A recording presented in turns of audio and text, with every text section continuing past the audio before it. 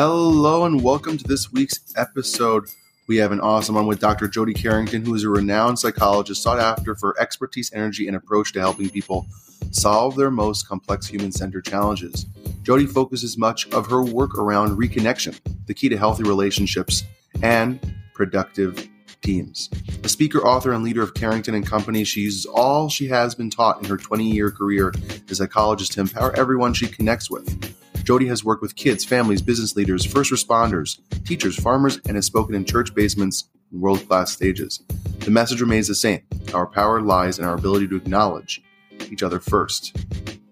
With a PhD in clinical psychology, work with major institutions in thriving clinical practice, she brings a depth of experience and insight that is unmatched in the industry. Jody lives in a small town, Olds, Alberta, with her husband and 3 children. She has 3 kids, 2 years to test her own resilience and leads the amazing team at Carrington and Company. This was such a fun conversation, all about how to reconnect with others and in turn connect with ourselves. Let's get right into it. Hello and welcome to this week's episode of The Dude Therapist. We have Dr. Jody Carrington on, who is a masterclass in just authenticity and just really being so open and real about mental health and has so much knowledge to offer. And I don't want to take away from her own description. So Jody, can you introduce yourself before we get into the conversation? Oh, I'd love to. All right. I'm coming to you from Canada. And listen, I grew up in a small town in Canada called Viking, Alberta. And I often talk about the start of this. So I'm a clinical psychologist now by training. I speak and I wrote a couple books and I have my practice here in a little town still in Alberta. But it really all started on the premise of relationships. And so the quintessential small town where there's 22 of us that started kindergarten together, then the same 19 of us graduated together. I can tell you the first and last name of every teacher I had. And it was actually an experience with an educator, a teacher that really reminded me that we were never meant to do any of this alone. We had, I remember, I have no idea what this teacher taught me, but I remember where she was standing and what she was wearing the day one of those 22 kids in our class had been killed. And I remember so much, this is how creepy it is. I remember how she smelled. Okay. Wild musk from the local IDA pharmacy that I bought for the rest of my days because I wanted so much to envelop who this woman was, not because of what she taught me, but because of the way that she made us feel. And it was the first, I think, visceral experience of really what it meant to be connected to a group, to a community, to a person that left me wanting to be more like that. And now fast forward 25 years later, it is basically the premise of everything I speak about as a psychologist is that, you can't tell people how to be kind or anti-racist or inclusive or empathic. You have to show them. Yeah. And so much about what we need in this world right now really comes back to how you make other people feel in your presence. And that's becoming increasingly difficult because we've never been this disconnected. And the problem is we're wired for it. Yeah. And we'll get into the disconnect in a second. And how has your journey been being a psychologist? Why that direction versus any other direction of mental health? It's interesting. My own story is such that, my parents were I'm this privileged white kid, straight, able-bodied, all of those things. And I try to remember that all the time. One of the biggest parts of my story is that my dad and my mom had a baby that they didn't tell anybody about. And my sister, I met when I was 38 years old. So my full biological sister. Wow. And it was a secret the two of them kept. And this really sort of the epitome of disconnect in our family. And it was something that I never knew about this mom and this dad who I was very connected to my whole life. And then when my sister shows up in the garage like a puppy, when I was 36 years old, it has been this beautiful journey of, maybe this has something to do with me always wanting to make people laugh and reconnect and, put pieces back together. And it's just been such a joy for me. I started out, really wanting to do police psychology work. I love trauma. Makes me super popular at parties. Well, I love that you said that because only therapists understand, I love trauma. It's a weird thing to say. I know. The therapist, I'm also trauma specialized. And I'm like, I love that. I love that you said that. It makes you, it's your part. What's your party trick? I love trauma. I know, exactly. And it's such a good opener. People are like, let's sit by her. But but I really fell in love with my first job. I worked a lot with police officers and, just really understanding that anxiety and depression and, big emotions won't kill you, but not talking about it might. Yeah. And when we put that into the context of many organizations these days, there is no place to put that stuff. Far more with men or those who identify as men versus women, just because of historically, that's how we interact with our children in very gender specific roles. And I find that fascinating. I find highest rate of suicide in our respective countries as middle-aged men. Why is that? Lots of conversations around the disconnect that then COVID has perpetuated. And I was concerned about the mental health crisis prior to COVID. And it's fascinating. I think that as depressing as this may sound, I think we're stepping into the hardest seasons of our careers. I think that, we were at the scene of the accident for 2.5 years when everybody is in a heightened state of arousal. And now what we'll see is the fallout from that, which is sad and lonely and disconnected, which really turns into mad, because mad is sad's bodyguard. And everybody's chippy. And so we need to connect. And now we just want to throw punch each other. So it's making it a bit tricky, you see? So I think that's the conundrum that we're in. I think we've lost proximity to each other in the last 2 generations alone. If I think about the square footage of the house, that my father was raised in, and the square footage of the house in which we're raising our babies. I have a set of twins who are 9 and a 12-year-old.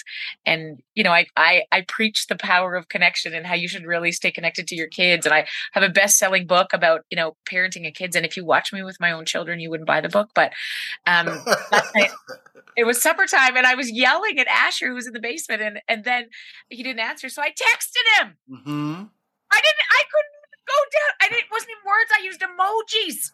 There was a plate of pasta and then a glass of wine because his mother's already into it. And then a fast guy running. I was like, get your ass up here. Right? Like, what is even? So I get how in this season of disconnect, it is going to be a conscious reckoning, an on purpose shift back to looking and seeing each other again. Yeah. And then the funny thing is, I remember when cell phones started coming out, I was in high school.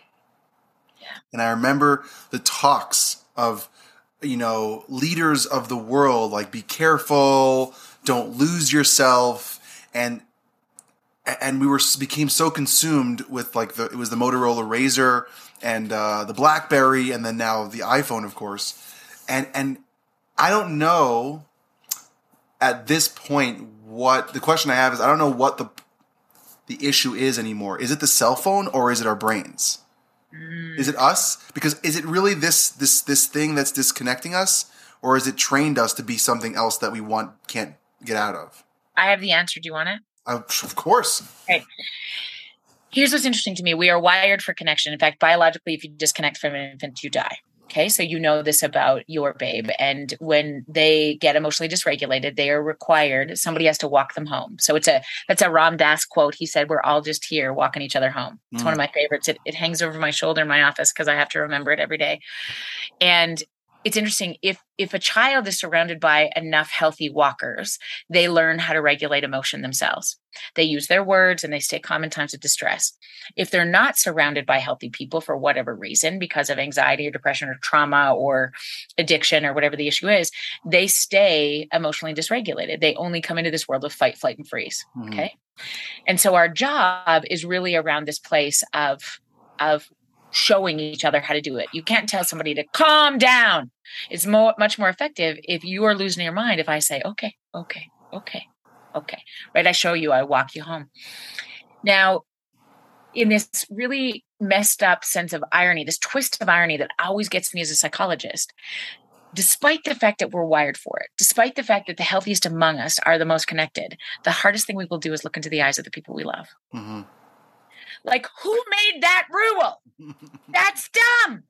And so two generations ago, we had far less options to disconnect, right? Yeah. My father grew up in a 1-bedroom house. Yeah. And he slept on the floor every night with his 3 brothers. Yeah. You had to roll your bed up and my grandparents would play cribbage every night. Yeah. Huh? What happens when you play cards with somebody? You end up throw punching or or just being, hey, don't be a cheater. Yeah. But the thing is, we're watching.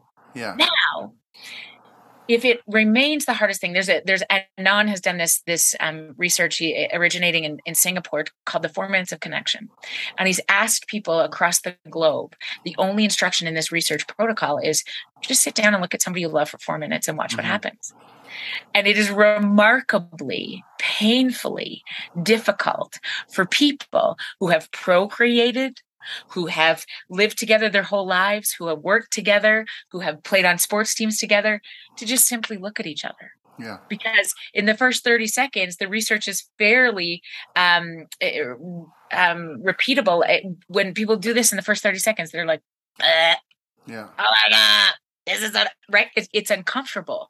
And it is so interesting to me that is what we require the most. So when exit ramps are provided, technological advances that have come so far, that have been such a gift to humanity in terms of medical advancements and staying connected over COVID, or you and I being able to do this, it's not the problem. It's beautiful. It's how we use them that is the issue.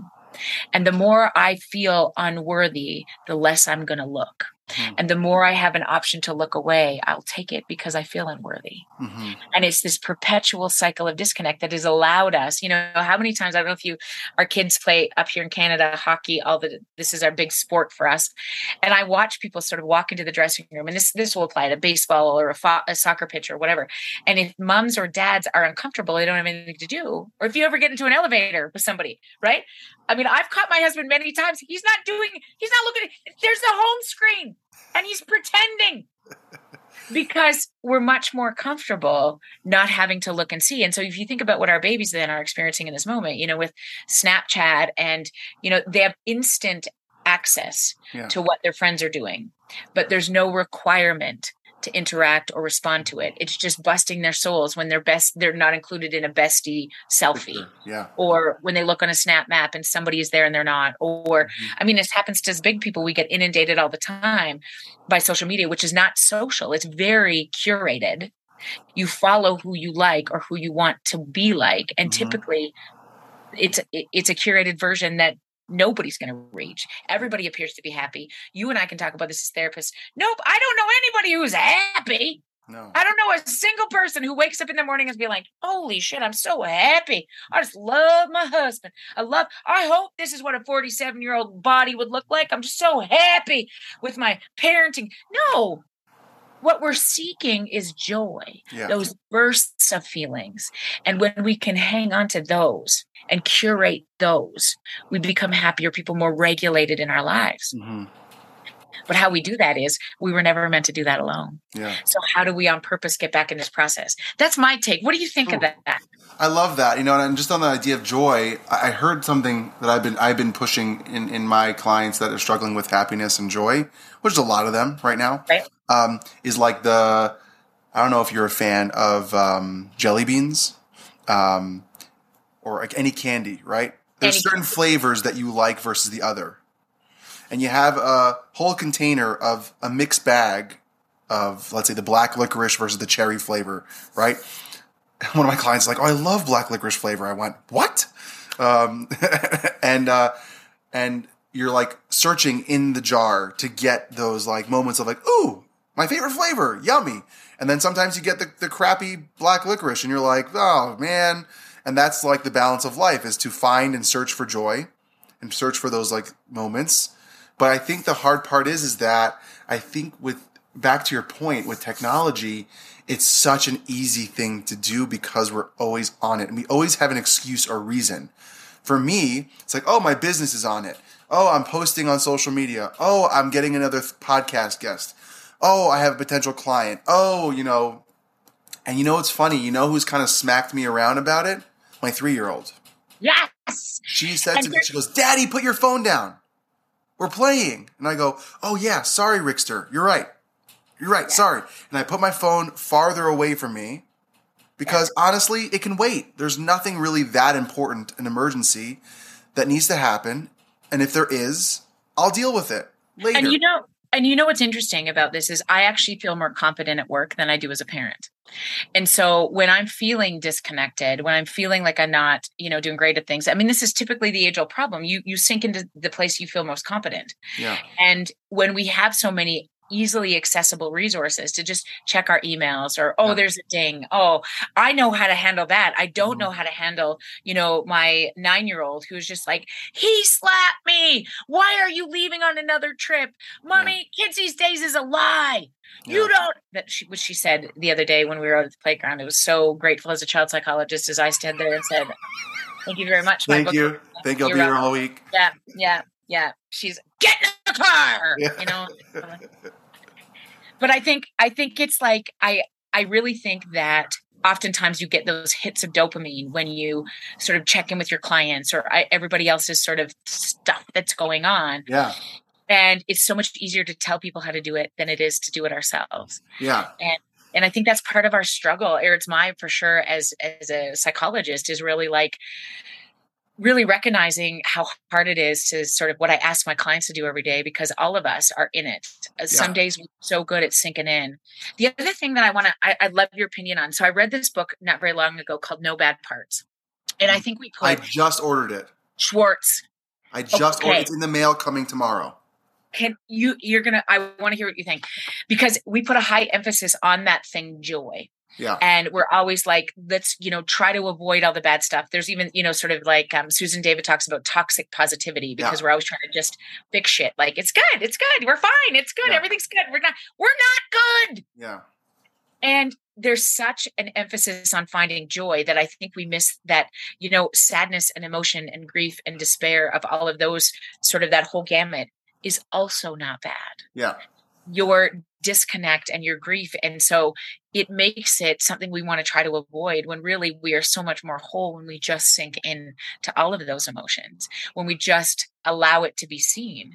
And I often say this, I wrote this a little bit in the next book about, some of my most successful moments with clients is when they're like, I just have this big lump in my chest, or I have this big thing on my shoulders. And so instead of historically how I was trained is like, let's try to get rid of that. Let's do relaxation. Let's try to do this thing. What if we welcome it? Yeah. Tell me what shape it is. Tell me what color it is. How long has it been there? How about we just sort of even think about it for a second and say, come on in. Yeah. I'm glad you're here. Yeah. Right? What happens to it? Well, remarkably, every time it shrinks. Yeah. Or it dissipates. It was there to protect you for such a period of time. And I just love Indigenous people in my country often talk about legacy burdens, that you are born with the legacy, the pain that is the legacy of your ancestors. Mm-hmm. And Schwartz's idea of no bad parts is very similar to that. How do we carry some of those things that just sort of come in our hearts that we're not even consciously aware of, but then sometimes kick us around? And I love that stuff. Yeah. And for me, when I work with people, especially with feeling either as parents and relationships, especially relationships. And there are people in my own life that wait till the last minute to accept their dark, bad, whatever word that they use describing their emotions. And then it just implodes.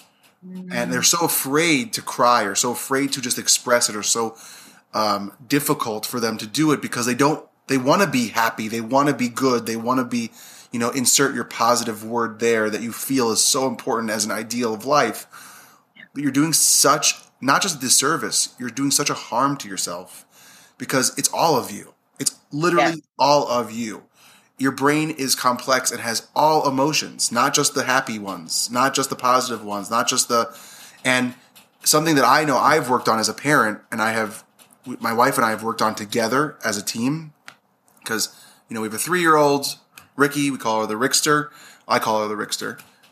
And my son is 6 months old. His name is Max. And our big thing is that we can have two feelings at the same time. Yeah. Like, I can feel really positive about parenting and also feel like a piece of crap because I'm not doing a good job.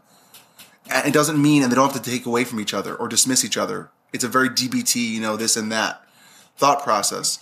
But in the end, it's when we pick and choose we evaluate that good versus bad, that's based on how it's been labeled in the past or how we have been defined ourselves.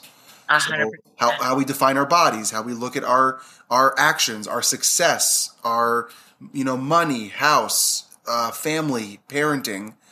It's so complex, and I think one of the biggest things that you talk about, the idea of reconnecting by disconnecting sometimes, or disconnect, right? Which I think is so important. One of the things that really hits home with me is that I'm an Orthodox Jew, and synagogue and community is something other than all the other stuff that people might think about Jews or any religion. Put that aside for a second. The simplicity of having a community that you go to weekly, friends and family, holidays. I mean, I have Sabbath every week where I don't use technology. Yeah. I don't actively. So we have timers, we have lights set, the whole thing is all set up beforehand, we have a whole system. But like we sit and have meals and we play games and we talk and we read and we, that's a weekly thing. And then when it comes to holidays, I don't know about you, I grew up in a home that valued dinner together. Yes. We waited for my father to come home to have dinner. Yeah. I remember going to camp one summer and I was talking, I was studying abroad after high school. And I said something like, oh yeah, I ate dinner with my family every night. And they're like, what's wrong with you? Who does that? Crazy people do that. You must be insane. And it's a value for me because I was able to connect with my family every night and as a check-in to know that we had support at the end of the day. Whether they meant to do that or not, or whatever it was, that was their value system. My grandparents did the same thing. Yeah. And their parents did the same thing. For sure. And so when we think about right now in so many of, your listeners, so many of the people that we know that we may become, like when we think about single parent households, when we think about kids, 50 to 60% of kids will be involved in a process where, they're switching between households when there's, people can't afford to do that because they have jobs or they can't sit down together in the same place, or technological advances just make it so difficult to get everybody. You just give up. And it's like, you know what? Fine. I'm too tired to, I'm going to sit here. It's just sort of that ideal becomes so tricky. And then our failure in upholding that ideal also then beats the ever living heck out of us, I think, as well. Right. And I think regardless, I would agree with you. Organized religion gets all the lots of conversations about that. I think what transcends age, race, religion, socioeconomic status, gender identity, ability really comes down to this idea that we all just want to be seen. Yeah. That we all just want to know we matter. And that oftentimes it requires a face-to-face connection, a physical proximity to another, maybe not eye contact specifically, but being seen as a feeling. And it is something that you just know it when you get it. Mm-hmm. And I think that is the thing, and it's so easy. I want you to think about this. Like I wave like I'm drunk at the stoplight and stop sign in my community every day, and it changes lives. Yeah. It's simple like that, huh? You buy coffee or a drink for somebody behind you in the lineup, in the morning. One thing, right? You give a compliment tomorrow or next week. You're at church or you're at synagogue or you're wherever. You're at the hockey rink, and you just say to a grandfather, "Hey, I was just noticing you with your grandson. He is such a cool kid. I just thought you should know." You will these days not only potentially change a life, you'll save one. Yeah. Because 1 out of 4 right now, particularly adolescents, have a plan to end theirs. Yeah. So when we think about that, the disconnection, it just really propels me to do this, the next best kind right thing. Yeah. That's all. And we get overwhelmed with, how do we start homeless shelter? How do we, racism and, like all of the issues, like the lack of inclusion and diversity and all the things that we don't understand. But like, small. All we got to do. Yep. That's all I want you to think. Wave like you're intoxicated at the light and see what happens. Look at your spouse at the end of today and just say, I don't know if I told you this, but you matter to me. So and just watch what happens. Something I've tried doing with my wife, especially since the 6-month, period of having this wonderful child who is very challenging compared to my daughter. Yes. Every time she gets up in the middle of the night to feed him, I always say, I appreciate you. Because I truly do, right? It's a practice to make, whether she wants to hear it, whether she agrees with it and says, shut your face, I'm so tired, or feels that, it's more like, I see you. And something that I learned when I was about 17, 18, I took a Dale Carnegie course when I was 17, 18, how to win friends and influence people, all that kind of stuff. It was provided by the school that I was going to. I said, why not? It's usually thousands of dollars and they're charging $100. We're doing it. One of the biggest things was connecting to people in the world. Yeah. So yesterday, I have Crohn's. So I went to GI doctor, setting up my doctors out here in Vegas now that we moved. And I sat with the, checking out, whatever you want to call it, all the paperwork and everything, and just chatted with this woman. He said, "Hey, I love your necklace." Now, here's the deal. It takes me no effort whatsoever to do that for somebody. And guess what? Makes them feel seen, loved, cared for, and it's actually genuine. Don't just do it. My ability to do that, it has to be from a genuine place. It should not be fake. It should not be a lie. It should not be something that you're forcing. But like, hey, nice shoes. I love shoes. And I love focusing and seeing other people's clothes and shoes. So I say, "Hey, great sneakers. Where'd you get them?" And it just starts, you can see their eyes switch light up. Yeah. It's so simple. Or it is so simple. And it doesn't cost you anything, and it can totally impact the idea that someone feels like someone's watching or caring. Yeah. Whether you're a family or a friend or anyone in your vicinity, and that means the janitor in your school. That means the secretary at an office. That means the doctor or anyone in higher positions. Anyone. It doesn't matter their status, their title, how much money they make, what they look like, and where they're from. It's just an easy thing. Yeah. And it's so funny because it was a value that we were taught as kids, to be kind and caring, hold the door open for people, say you're welcome, thank you, please. And we're trying to reteach this again to people because the past 2 or 3 years we've lost contact. Yeah. Yeah, 100%. Isolated. And we have to retrain our brain that our masks are off and I can see their face and I can see a person behind the mask if they're still wearing masks, and I can look at them in a not so far distant, that's 6 feet or 18 feet, wherever you were from and whatever rules that changed, to say, "Hey, you're a person, I'm a person, how are you doing today?"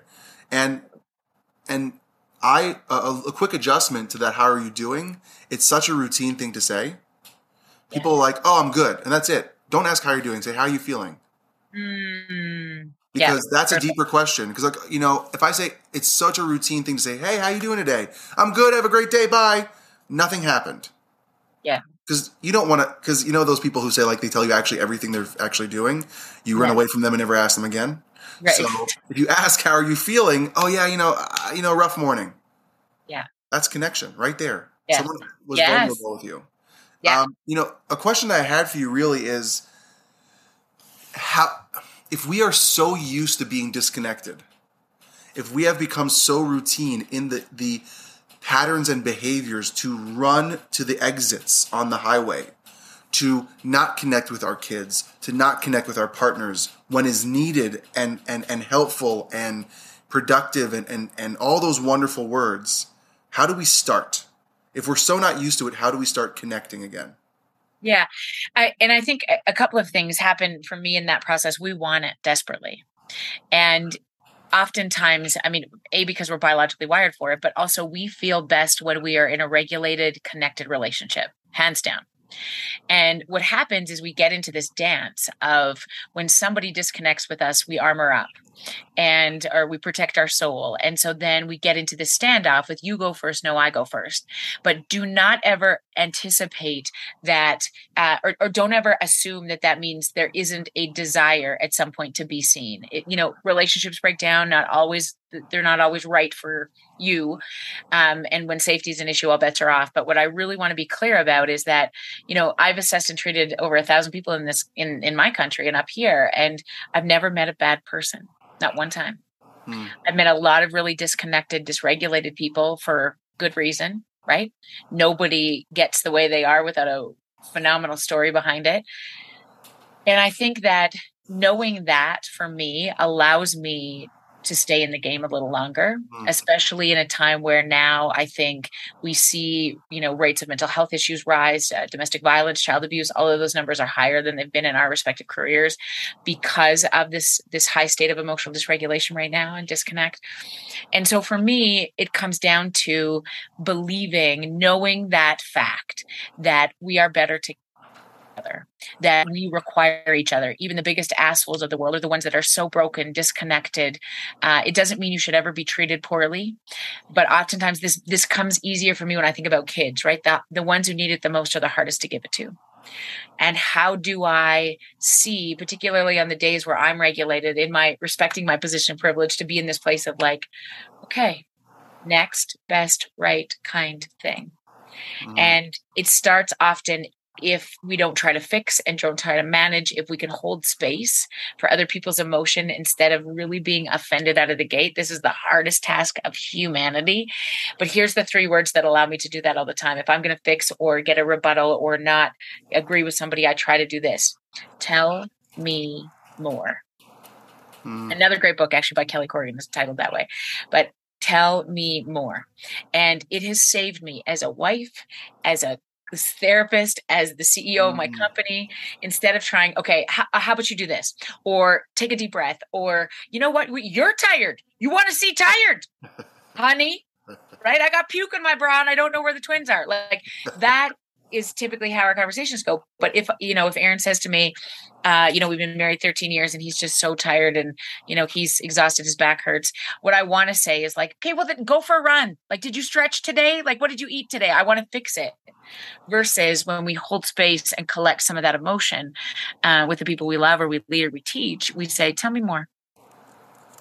It's not that we necessarily want to know more, but sometimes it's that emotional regulation moment that allows them to come into it a little bit more before we then maybe sometimes have to collude together to come up with an answer.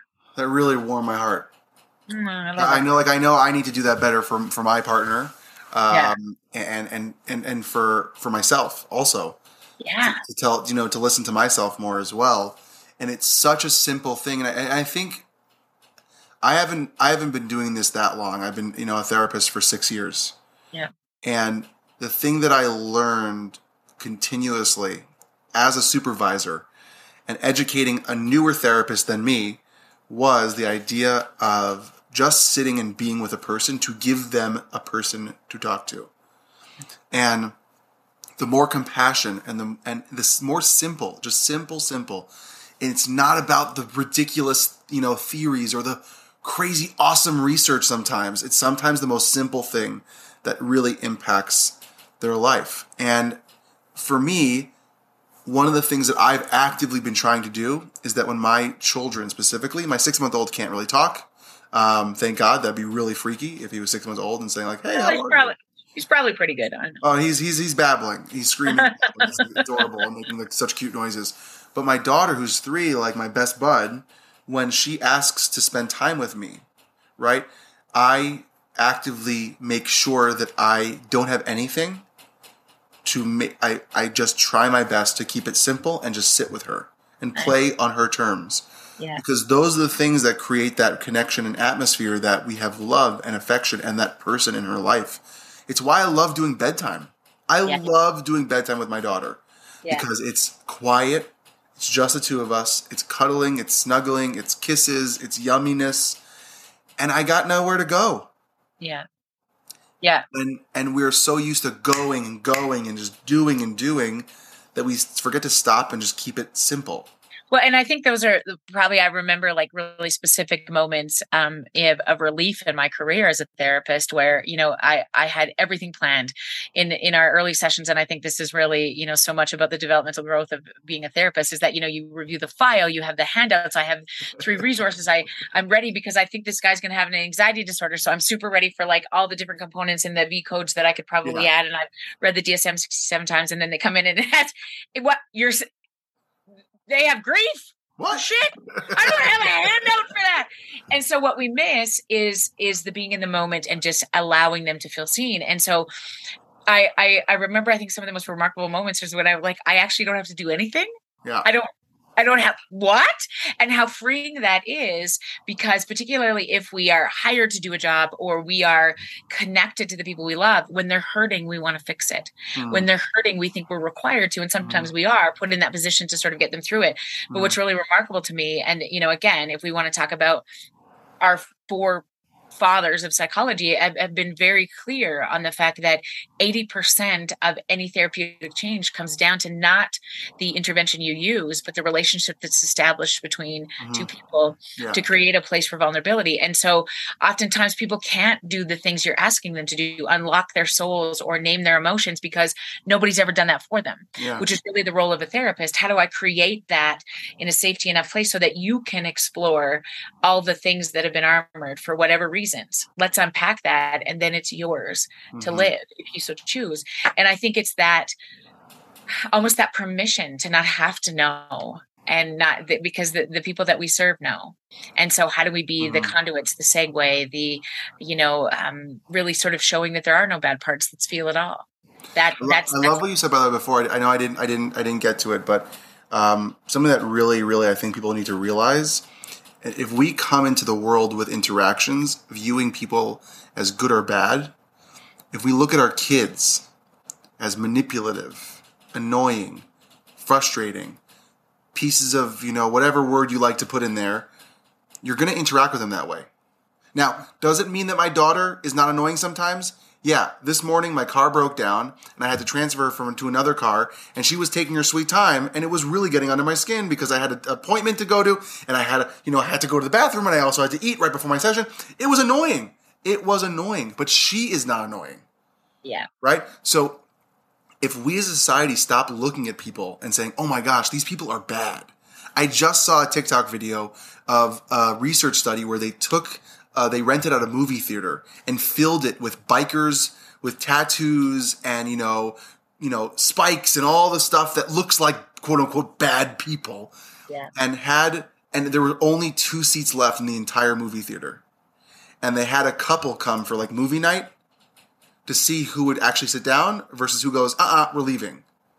And only one couple was able to sit down out of, I think it was 30 or 35 couples. No. Yeah.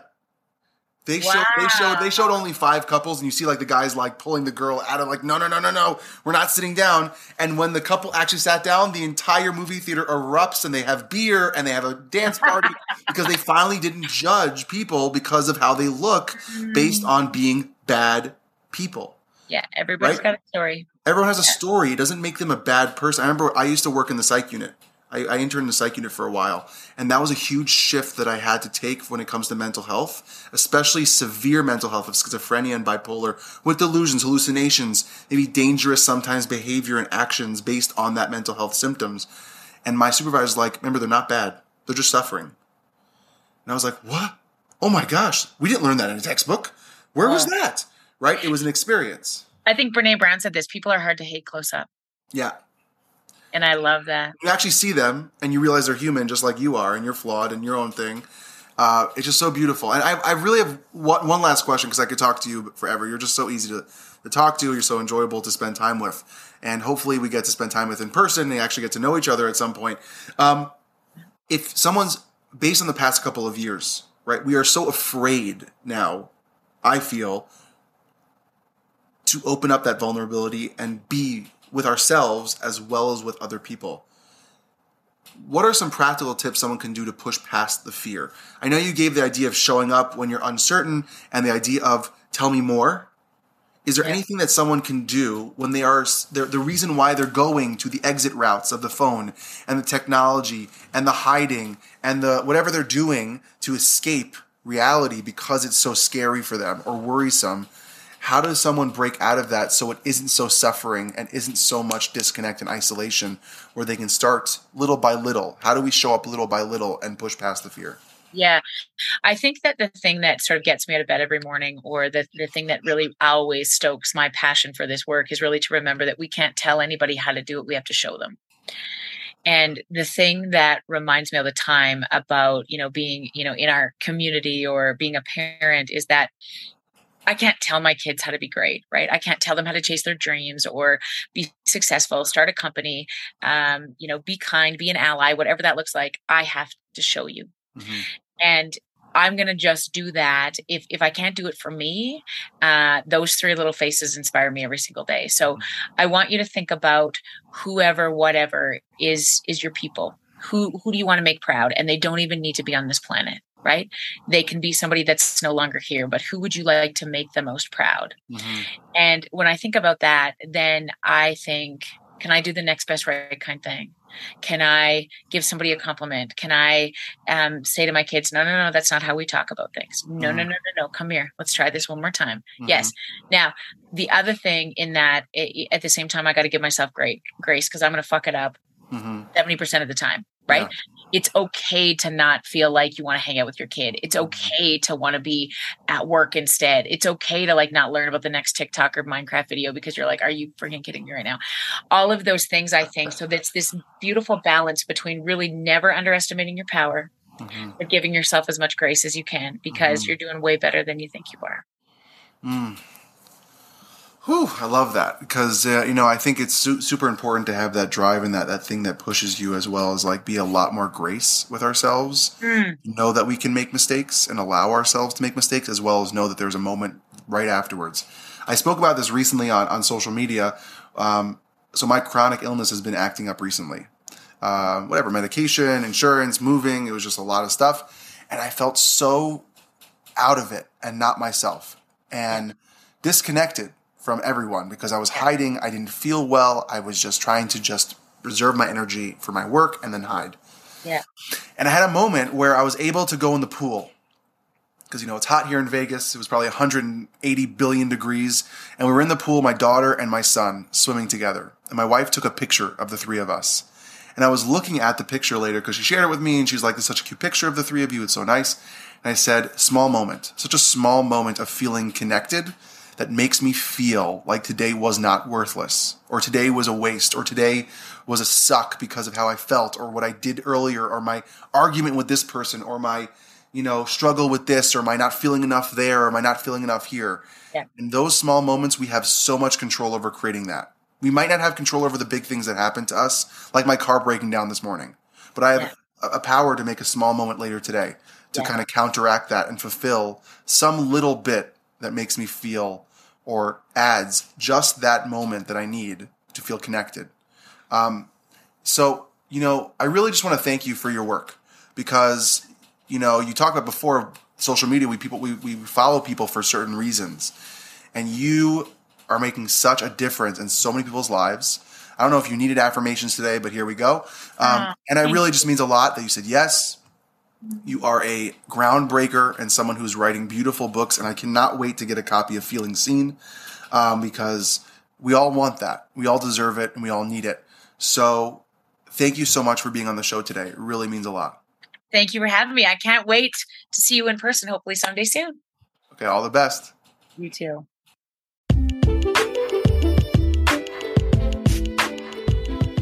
Thank you so much to listening to this week's episode of The Dude Therapist. And it only is happening because of you, the listeners, tuning in every week, even twice a week, to this show all about mental health, relationships, and wellness topics. And really, let's be honest, everything in between. And I'm so excited to show up every time and having great guests. So, thank you. And if you have any questions, concerns, ideas, collaborations, email me at thedudetherapist@gmail.com. Follow me on Instagram at thedudetherapist. Let me know what you're thinking. Let me know your ideas. I can't wait to hear from you. And if you can go along, subscribe, rate, review on all the streaming sites that you're listening on. I truly appreciate it because that's what makes this thing happen. So thanks for tuning in this week. And see you next time on the Dude Therapist podcast, because we got more guests and more great content coming your way.